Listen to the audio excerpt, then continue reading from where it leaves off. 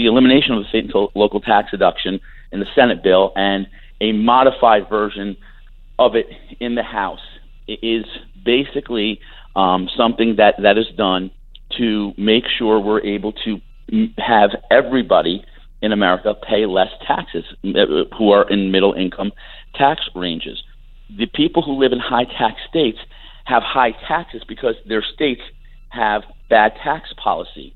The federal government has largely been subsidizing that.